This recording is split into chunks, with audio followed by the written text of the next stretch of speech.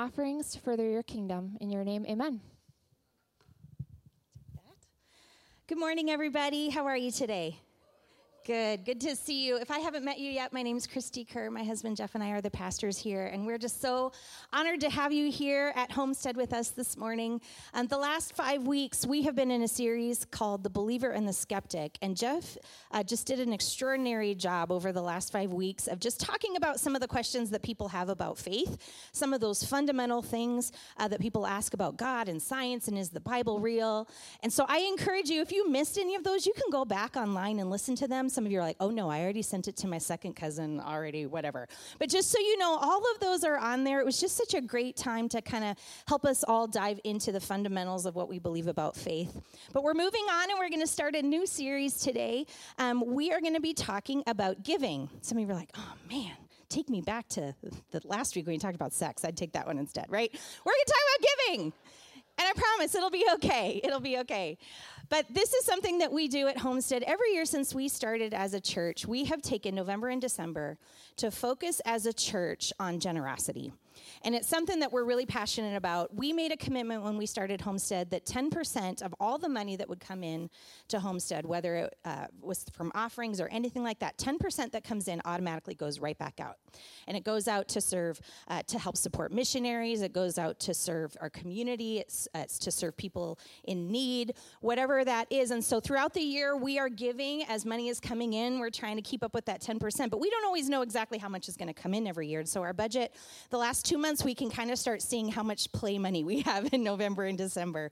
And it's been so fun the last couple of years to just have some extra funds to be able to just bless missionaries, to bless. Last year we gave all the single moms in our church money for Christmas. We're able to do a lot of different things. And on top of just the money that's that part of that 10%, we also will start as a community to share some specific things that we're going to be doing in order to be generous. And so over the last couple of years, you have all given to various projects that we've done, and we've kind of just taken these 2 months to say, how can we be incredibly generous? So today we're going to kind of start this series.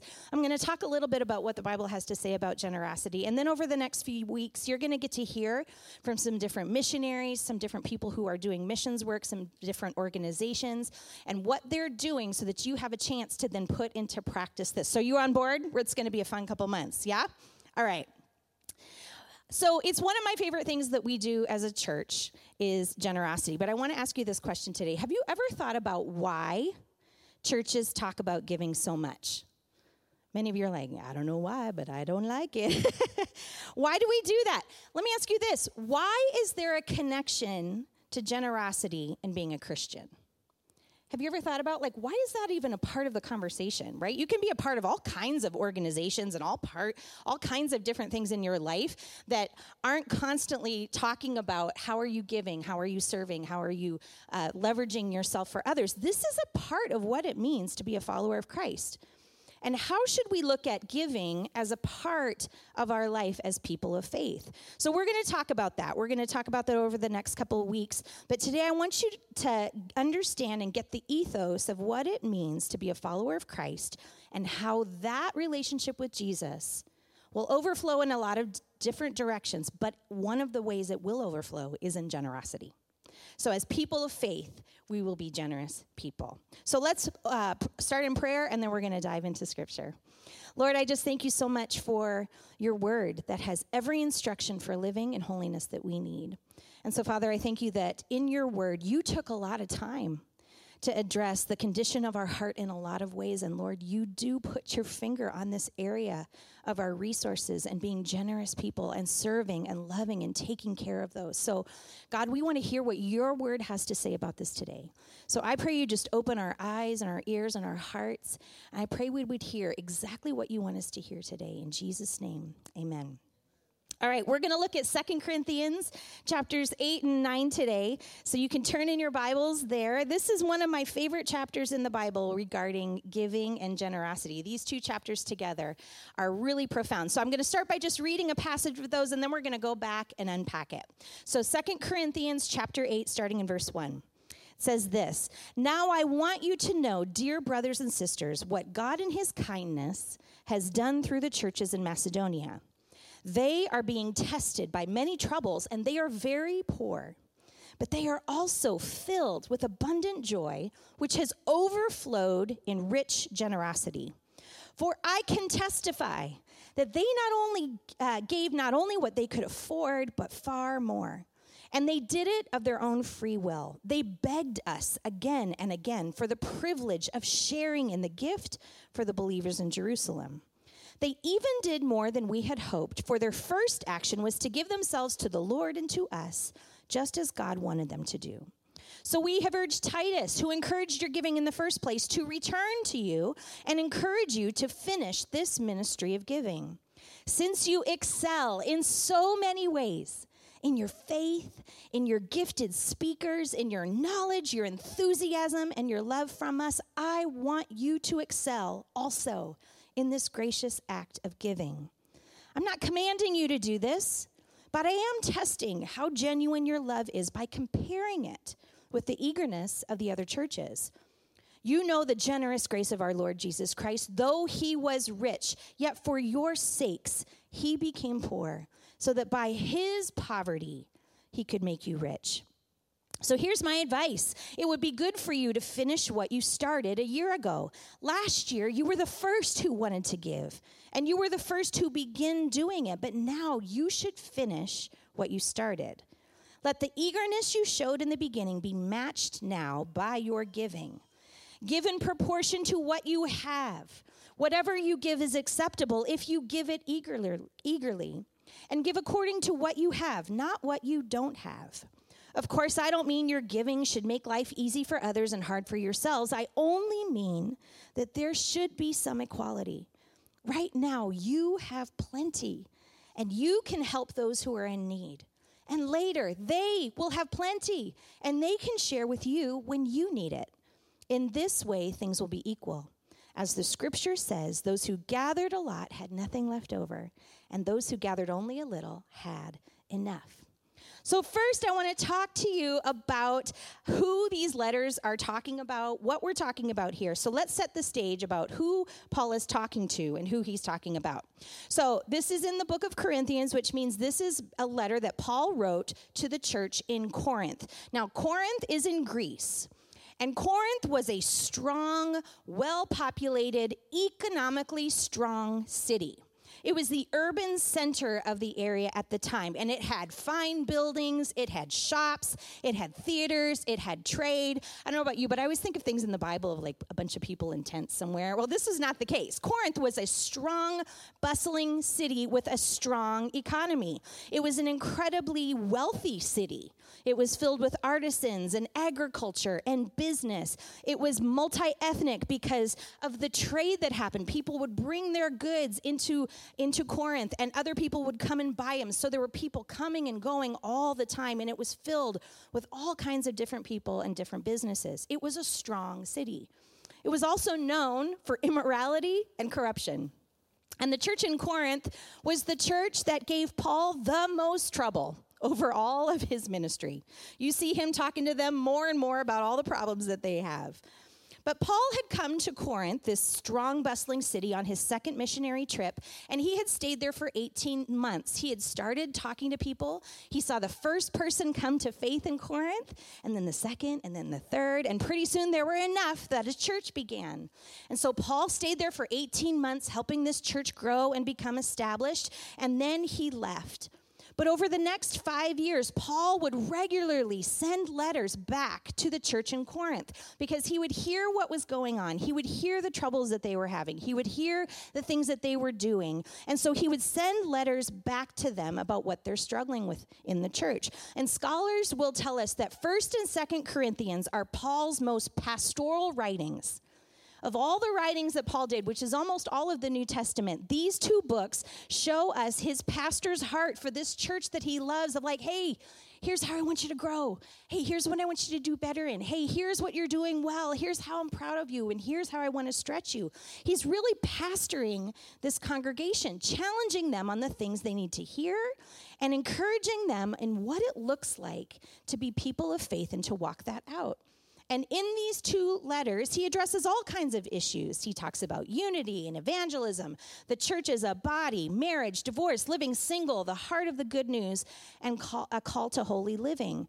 He's giving the most basic foundations of what it means to be a follower of Christ. And then we get to chapters 8 and 9 in 2 Corinthians, and we see Paul spend a significant amount of page space on giving. 2 full chapters in this letter on what it means to live generously. And this is really important because Paul is teaching them the principles of generosity and how it is fundamental to walking out their faith. And he does this in the context of asking them to give to a very specific need. This isn't just kind of overarching themes. Now, he uses this need to teach an overarching principle, but Paul is asking them to give to something very specific. He is collecting money to send to the Christians in Jerusalem. Okay, so we're over here in Corinth. This is in Greece, really strong, bustling city. Over here, we have Jerusalem. This is where Christianity began, right? This is where Jesus did his ministry. This is where he was crucified and was rose again. This is where the day of Pentecost came and the church began. So this was the place where the church started. And that was the first church that was established. The first Christians were in Jerusalem. Well, then people began going to these other parts of the world and sharing faith. But while this is all happening and these churches are growing in Asia and in Europe, something's happening over here in Jerusalem. The Christians in Jerusalem are being extremely persecuted, and they are suffering. They have nothing. They are poor, they are hurting, and they are broken. And so Paul says, you know what? While I'm over here with all these churches, I'm going to share the gospel. We're going to start churches. But you know what else? Hey, guys, we have got to take up some funds to help our brothers and sisters over here in Jerusalem. So that's what Paul is talking about. He's challenging the church in Corinth to give money to the church in Jerusalem. Does that make sense? Everybody got it? Okay. I'm not great at geography, but hopefully you're getting it.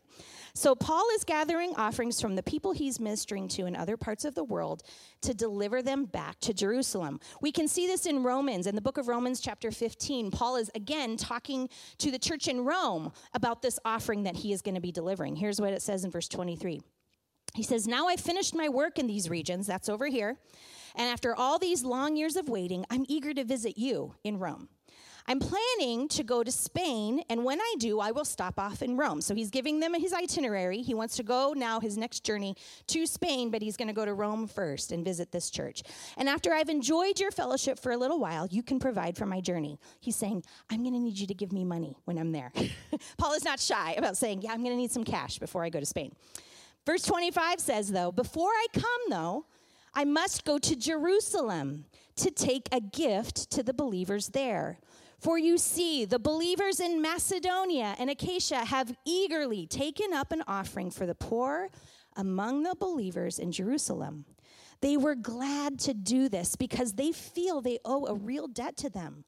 Since the Gentiles, over here, receive the spiritual blessing of the good news from the believers in Jerusalem, they feel the least they can do is in return is to help them financially. As soon as I've delivered this money and completed this good deed of theirs, I will come to see you on my way to Spain. And I'm sure when I come, Christ will richly bless our time together." So Paul is explaining why these churches feel the need to give to support their brothers and sisters back in Jerusalem. But let's go back to 2 Corinthians 8 because Paul is challenging them to give, but he is doing this by telling the church in Corinth, in this big bustling city, about the generosity of another church in that area of Macedonia, the church of Macedonia. Look again at verse 1 in 2 Corinthians 8. He says, "Now I want you to know, dear brothers and sisters, what God in his kindness has done through the churches in Macedonia. They are being tested by many troubles, and they are very poor. But they are also filled with abundant joy, which has overflowed in rich generosity. For I can testify that they gave not only what they could afford, but far more. And they did it of their own free will. They begged us again and again for the privilege of sharing in this gift." So what is Paul talking about here?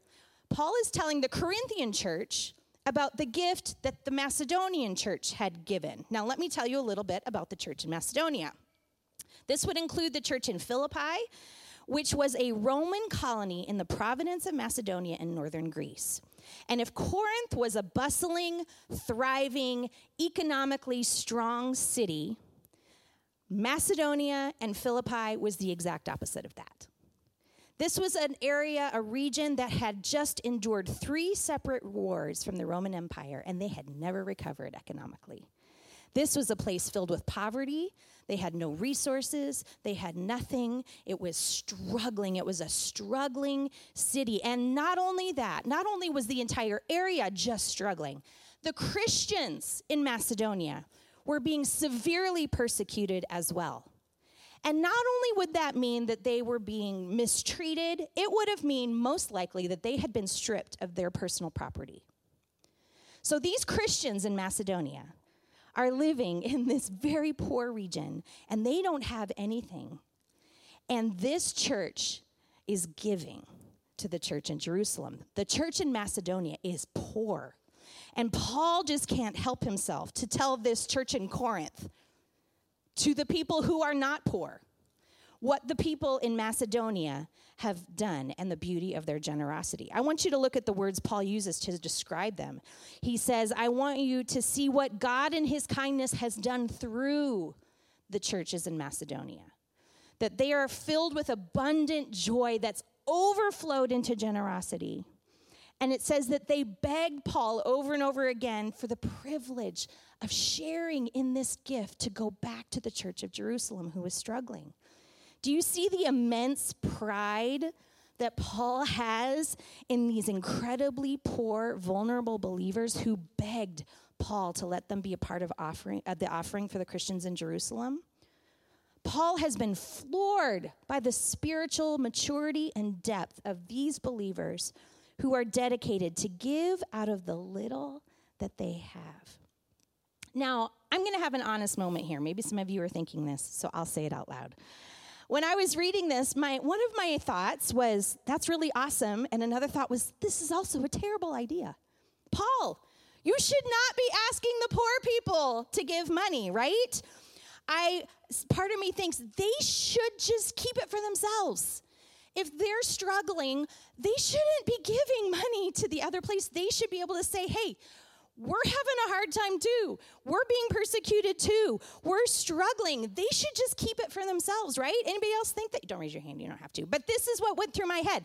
This is not good stewardship. Dave Ramsey would not approve of this at all, right? No. And is this just Paul being incredibly insensitive to their need? And saying, hey, guess what? We even got the poor people to give us their money. Is that what's happening here? No. What's making Paul so proud? At the core of all of this, the Macedonian church has unlocked a very important secret of faith. And not only have they unlocked it, but they are living it out. And what is that secret? They trust God to provide for them. They're not worried about it. They know they don't have anything, and yet they're like, but what I do have, God can have it. He'll take care of us. The maturity of these people to trust God with their financial needs is incredible. Now, I know that seems overly simplistic when we talk about the nuances of this topic, but that is really what it all boils down to, right? These people understood deeply that God was going to take care of them.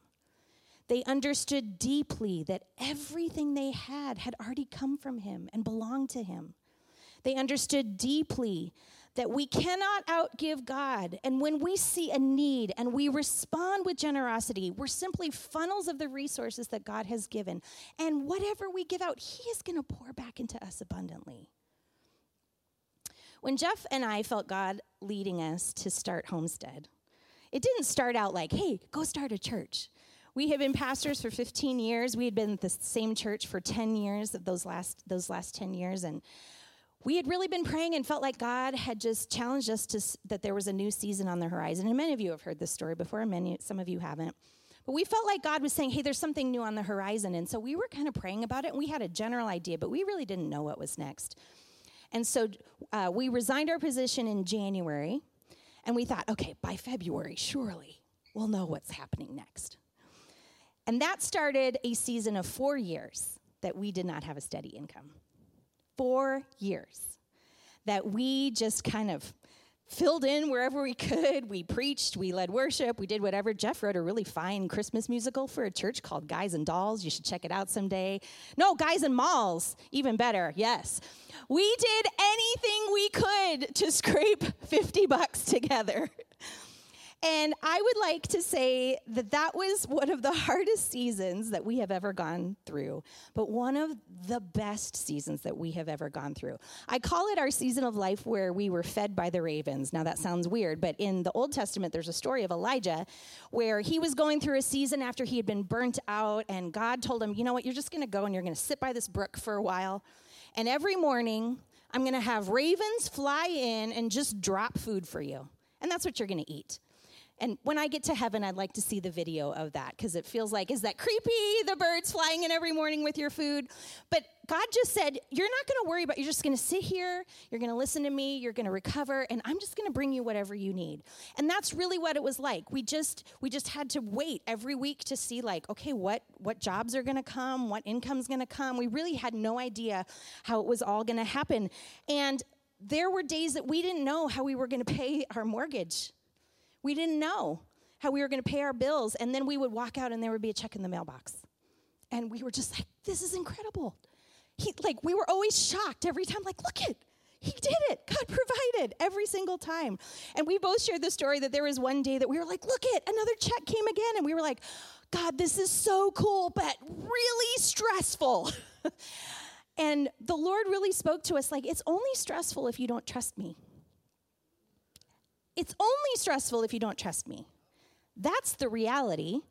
Because we had said all along in those lovely 15 years when we had an employer in between what we thought was God's provision and him giving us a check every week.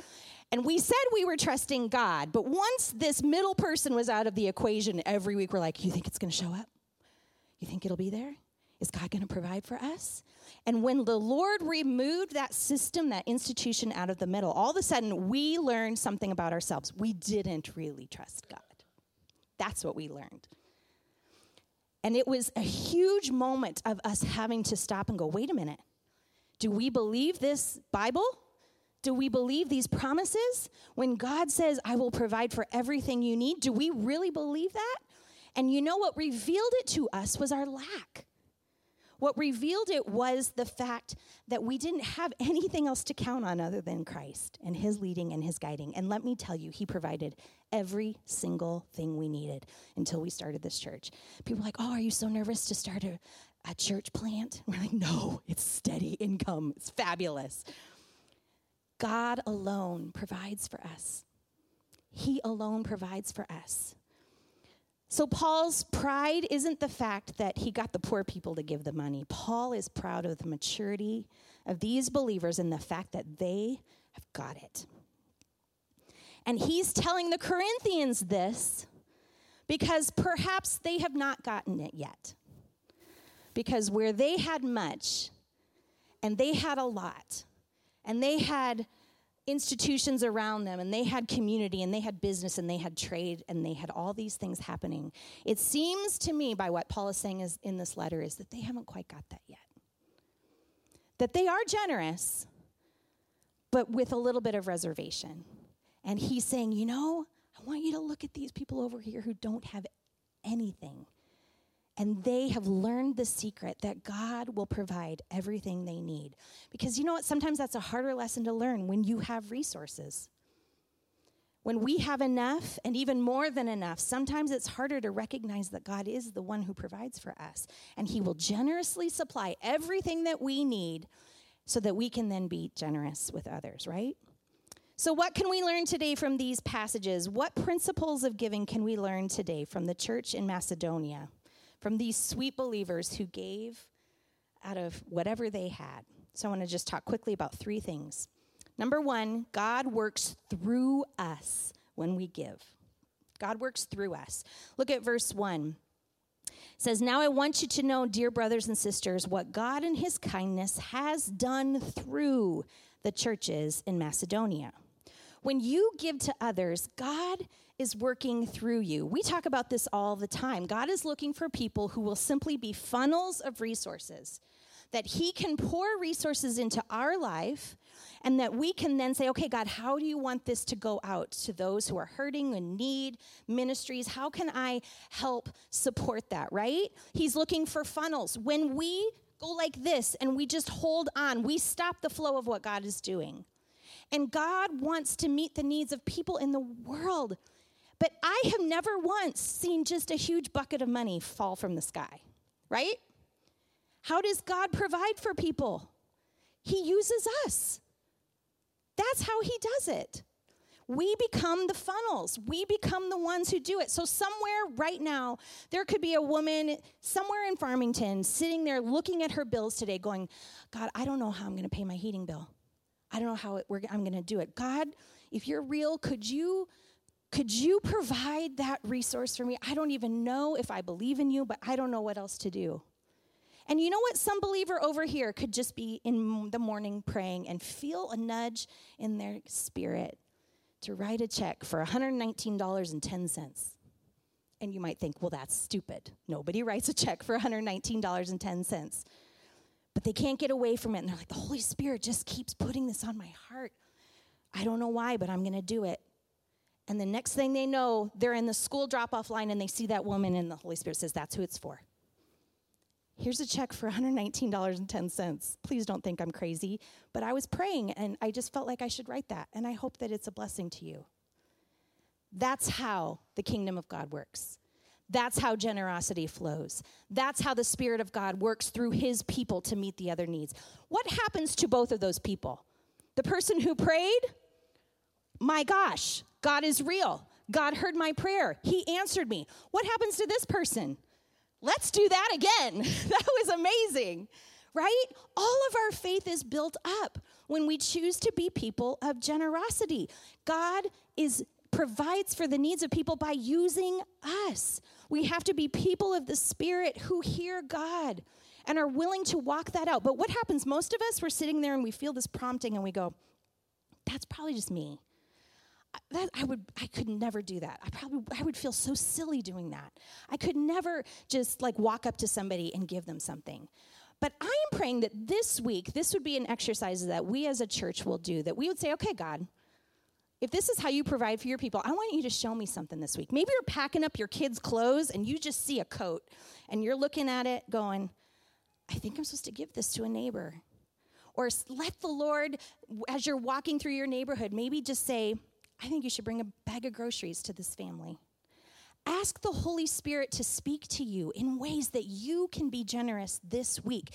This is how we walk out our faith and we demonstrate the supernatural power of God to provide for us, right? And when you just take a risk and say, okay, God, I might mess this up. I might get it wrong a few times, but I'm just going to keep trying until it gets easier and easier.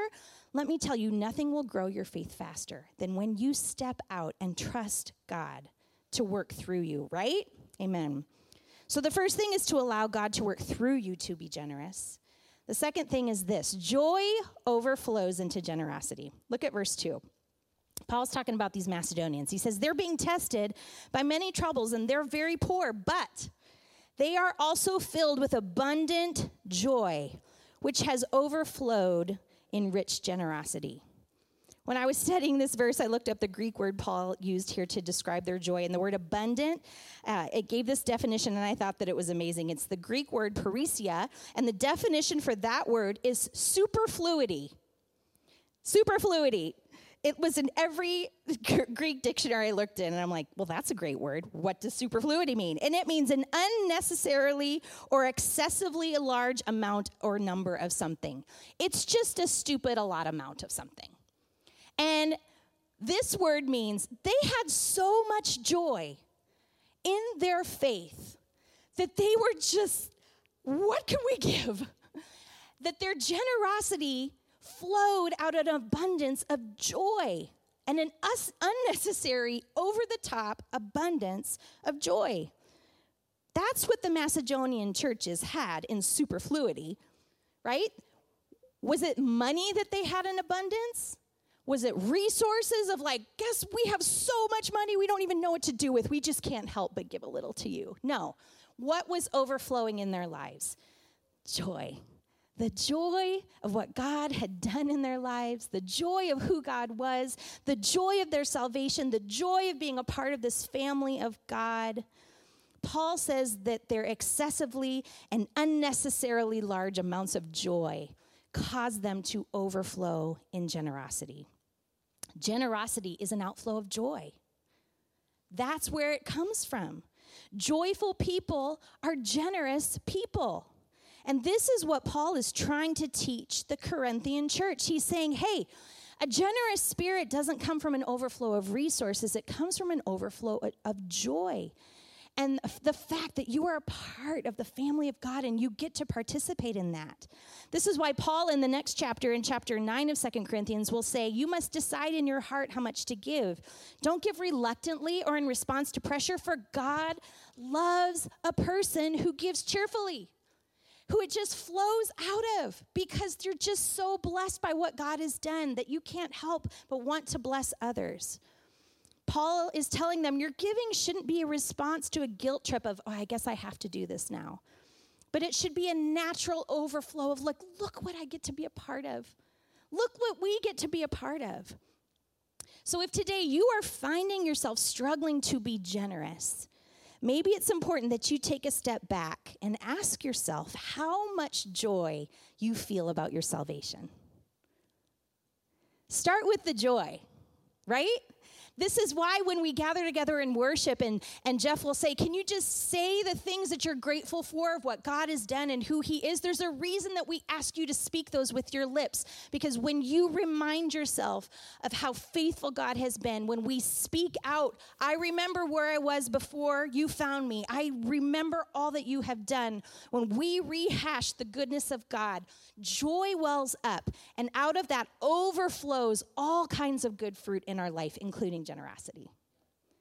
So fix the joy part first. Remember what God has done for you. Recognize the incredible fact that we were lost sinners saved by grace and adopted fully into the family of God. When you find the joy of your salvation, it will overflow into generosity. And lastly, I want to talk about this. First, we're going to remember that generosity is God working through you. Remember that generosity is an overflow of joy. And lastly, remember that it is a privilege to share resources with those in need. Look at what verse 4 says. They begged us again and again for the privilege of sharing in the gift for the believers in Jerusalem. You can come up, Jeff.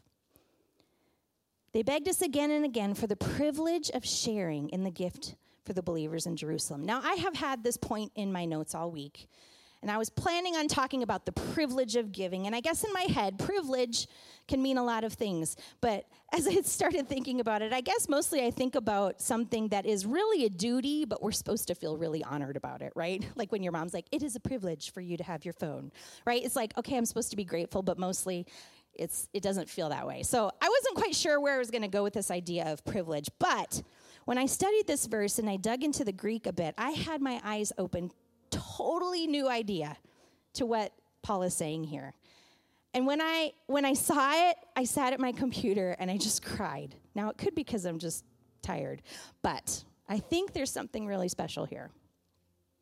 When Paul says they begged us again and again for the privilege of sharing in the gift for the believers in Jerusalem, the word here for privilege is a Greek word that you might have heard before. It's the Greek word koinonia. If any of you have gone to like a camp, you've probably heard koinonia. Koinonia is the Greek word for fellowship, for community, for friends, for this family that comes together. The church in Macedonia begged again and again, let us be a part of the community. Let us be a part of the fellowship. Let us be a part of what God is doing. We don't have much, but we're so happy to be a part of the family of God. Can we participate in this thing, please? They said, please don't leave us out. And I thought that was so beautiful because it wasn't just that they shared with what they had. It was them recognizing that they were a part of something bigger than just them. And I can imagine these incredibly poor, persecuted, facing incredible hardship, probably feeling pretty isolated and lonely. Hearing about brothers and sisters in Jerusalem, you mean they're struggling? They're being persecuted too, just like us? Can we help them? Can we love them? Can we support what God is doing through them? How beautiful is the family of God. And listen, this is what we are invited into as followers of Christ. We are invited into the koinonia of the church of giving. Right now, it's going to get me again. Stephen Maxwell is in Tanzania. And he watched them dig a hole in the ground where fresh water came into a village that did not have clean water. And that well was paid for by the youth of Homestead Community Church. And he got to watch the water come out of the ground and the village run around because they haven't had clean water. That's our family. Those people in that village, that's the church. That's us. They're our brothers and sisters. And guess what? We got to be a part of the miracle for them today. We got to be a part of that. We get to be a part of what God is doing over there in this country and over here in this ministry. We get to be a part of it. We get to share in all of it. When Dennis and Patty are reaching out to people who are struggling with addiction, it's not just, oh, good on you, Dennis and Patty. Keep doing that. We come along and say, what do you need to make this work? We've got you. That's the koinonia of the church. And they are one of thousands of people who have a call to do something significant for the kingdom, and they cannot do it until they have resources. And I know that we don't like to talk about it because everybody gets weird about money, but guess what? None of this happens without funding. None of this happens without resources. These are amazing people who love God and who call the church every week going, could you just help us a little bit? This is our job. Not all of us are called to go. Some of us are, but we all are called to look at our brothers and sisters over there and going, koinonia, you're my family. You're my community. What do you need? I'm here. I'm in.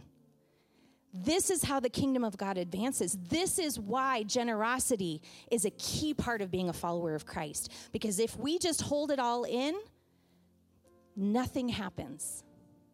The gospel does not advance. People don't get clean water. Addicts don't have people to walk through their recovery with them. It just stops. And that is why we need to be people of faith and asking God to pour out his resources through us. Now listen, I want you to give to Homestead. Please don't stop giving to Homestead. We really need to keep the lights on. But I also want to challenge you, don't let your only giving be to Homestead, right?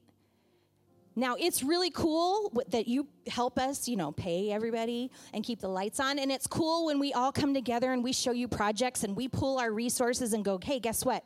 We're going to all pool our money together so that we can do something significant over here.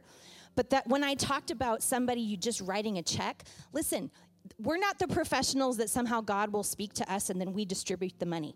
It's your money. It's your resources. God has put it in you, and I want you to pray about, God, where you want me to send this out. This is a part of discipling you to hear the voice of God and be generous. You don't just give it to us. I mean, give us some. But don't just think that it's up to us to be generous with your funds. God will speak to you. And he will tell you who you should partner with. And it isn't just have to be money. You might have skill. You might have resources. Half of the stuff in this building people gave us. Oh, hey, I have flooring. Oh, hey, I have tile, right? Not everything was even cash. It's resources. What do you have that you can then leverage to grow the kingdom of God? So we're going to pray. I hope I didn't scare you talking about generosity, but listen. This is the most fun you will have in your whole life if you can get this concept. It's the most fun you will ever have when you get to be a part of what God is doing and you get to see the kingdom of God advancing through what you are giving. It is an amazing builder of faith, and it is the privilege of being a part of the family of God. Amen? Amen. Let's bow our heads and pray. God, I thank you so much for the family of God. Lord, it's just so beautiful to me that we don't become saved and then we're just left to grow in faith by ourselves in our houses. But Lord, you built the church. It's this community, and it's not just this one unit right here in Farmington, God. Your church is around the world, and today there are people all around the world gathering together, singing, lifting your praises. We are a part of a huge chorus of people who are lifting your name up and seeking to make you known throughout all of the earth. And God, we recognize that so often we can be like that church in Corinth, who Paul says they were good at so many things. They were so knowledgeable about the Bible. They were great communicators. They had wisdom. They showed great enthusiasm, but they really needed to grow in the gracious act of giving. Perhaps because they had so much, it was harder to part with. So God, we are asking that you would change us from the inside out. Help us to learn the lesson that we cannot outgive you. That you want to use us as a funnel of resources, and that as we are generous with others, you will continue to take care of everything we need. We don't have to worry about it. So Lord, this week, I am praying that you would drop an act of generosity into every person in this room, whether it's big or small. I'm praying that you would, by your Spirit, speak to them and that they would follow through with that act of generosity. And the Lord, every single one of us would grow in our ability to hear your voice and to be the hands and feet of generosity on the earth. Thank you for being so generous with us. We love you and we thank you. In Jesus' name we pray. And everybody said, amen.